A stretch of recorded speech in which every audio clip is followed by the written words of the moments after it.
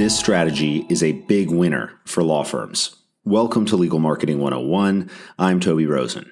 The focus of the podcast this year has been almost entirely on winning strategies we've employed for law firms working with Rosen Advertising over the last decade. And in a smaller part, discussing how we can leverage technology to create these winning business strategies for our firms. But that's changing now. Today, we're going to talk about a more concrete example of one of my favorite strategies for building and marketing a law practice, and we're going to talk about it based on a recent example. In the next few weeks, I'll be shifting the podcast not only to cover the marketing strategies we've used to help firms succeed, but focusing a little bit more on current events and campaigns in legal marketing, more on the new technology that I'm trying with AI and all of that cool stuff. And soon, we're going to have some guests to discuss what's really hot in the world of legal marketing right now.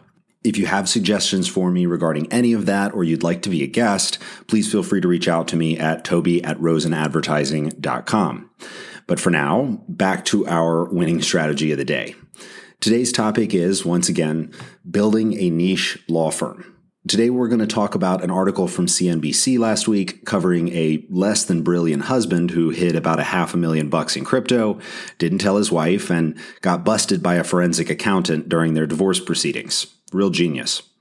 I've added a link to the article in the show notes, but you don't even really need to read it. The headline story only takes up a couple of paragraphs at the top of the article, and then it dives into a longer investigation of how divorce and crypto and Bitcoin are all sort of related. If you haven't heard anything about how these cases kind of work, it's a good read, but if you know about it, there's not a lot of new information.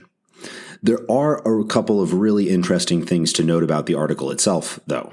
First, there are almost no embedded links in the article. And we're going to talk about the marketing concepts, so that's something really important here. The lawyers who are mentioned in the article did not get links back to their websites for their comments, and with a media outlet of this size, that's not totally unheard of.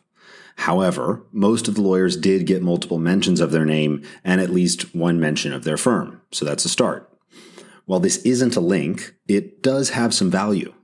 It makes it more likely that users viewing the article will search for us, and they can, hopefully, simply copy and paste the full firm name rather than having to type, all of your partners' names in there together.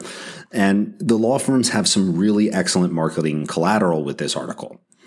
This article can be reposted on social media with commentary about how great this type of education is for clients, rather than just doing the typical self-congratulations for getting into a major media outlet. Being published in the news is already a really great demonstration of expertise, so we don't really need to highlight that. Typically, it's a little bit wiser to focus on the benefit the community will receive from the education when we repost this. That said, it can also be used elsewhere in the As Seen On sections on your websites, your landing pages. You can reference it in other content on your website. And all of this circles back to what we are actually doing with this, which is building credibility. We can integrate this into our content and use it as a reference rather than just talking about how cool it is. And that how cool it actually is will build that credibility for us. At this point, though, you're probably thinking and rolling your eyes at me, sure, Toby, get an article on CNBC or CNN or MSNBC, whatever it is, no problem. Well, before you tune out completely, there are a few things you can do to make this happen, and we've talked about this before. Now, in this example, obviously, I can't say for certain whether or not these lawyers had pre-existing relationships with this journalist that they developed through networking, or whether they have a PR agent that pushed to get them in this particular article. Any variation of this, and there's a few more options that could be true in this situation. What I can say, though, and this is from looking at their background and their published work, I can say that their specializations were definitely a major factor in getting them quoted in this article. When this journalist was doing their background research, they were going to talk to experts, and the people that had the best profiles and gave the best quotes, those are the ones who were going to get into the article. Diving into who we're actually talking about, though. Attorney Kim Nutter in Florida got right into crypto in 2015, which is very early, but 8 years later, she's still at the top of the game here. She's built a serious reputation for expertise when it comes to the intersection of cryptocurrency and family law.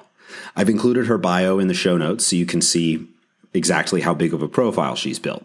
The publication section of her biography is chock full of crypto articles, and in 2016, she wrote the book on cryptocurrency for family law in Florida. She wrote the book on it. If that's not enough proof that specializing and being early to a niche pays off, you're in luck. I've got another example from the same article.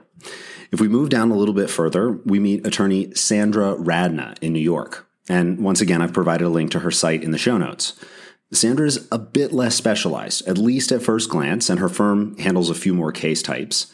But if you look at the family law section in the resources area of the website at radnalaw.com, the site reveals a history of discussing cryptocurrency and divorce in the media, publishing on bar association websites, and covering a bunch of other high-value SEO terms.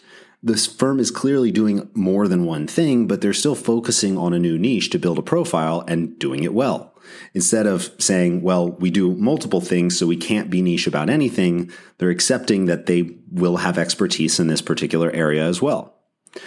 By targeting a much more specific niche, both of these attorneys and the other professionals mentioned in this article have made it infinitely easier to be the guy when a reporter needs a quote or some background information for a piece. Like any kind of marketing, this doesn't necessarily mean you'll be drowning in retainers. I mean, you won't even get a link in the article necessarily. But it's a form of marketing we like because the effort we expend here tends to lead us to accruing value over time. We're investing in these relationships similar to networking with the expectation of profits in the future. And sometimes we get the added benefit of having some good new friends, whether you like it or not. That's it for Legal Marketing 101 this week. Don't forget to check out the calculator, which is also linked in the show notes, and subscribe to our newsletter on rosenadvertising.com so you don't miss any new product releases. For anything else, check out rosenadvertising.com. Thanks.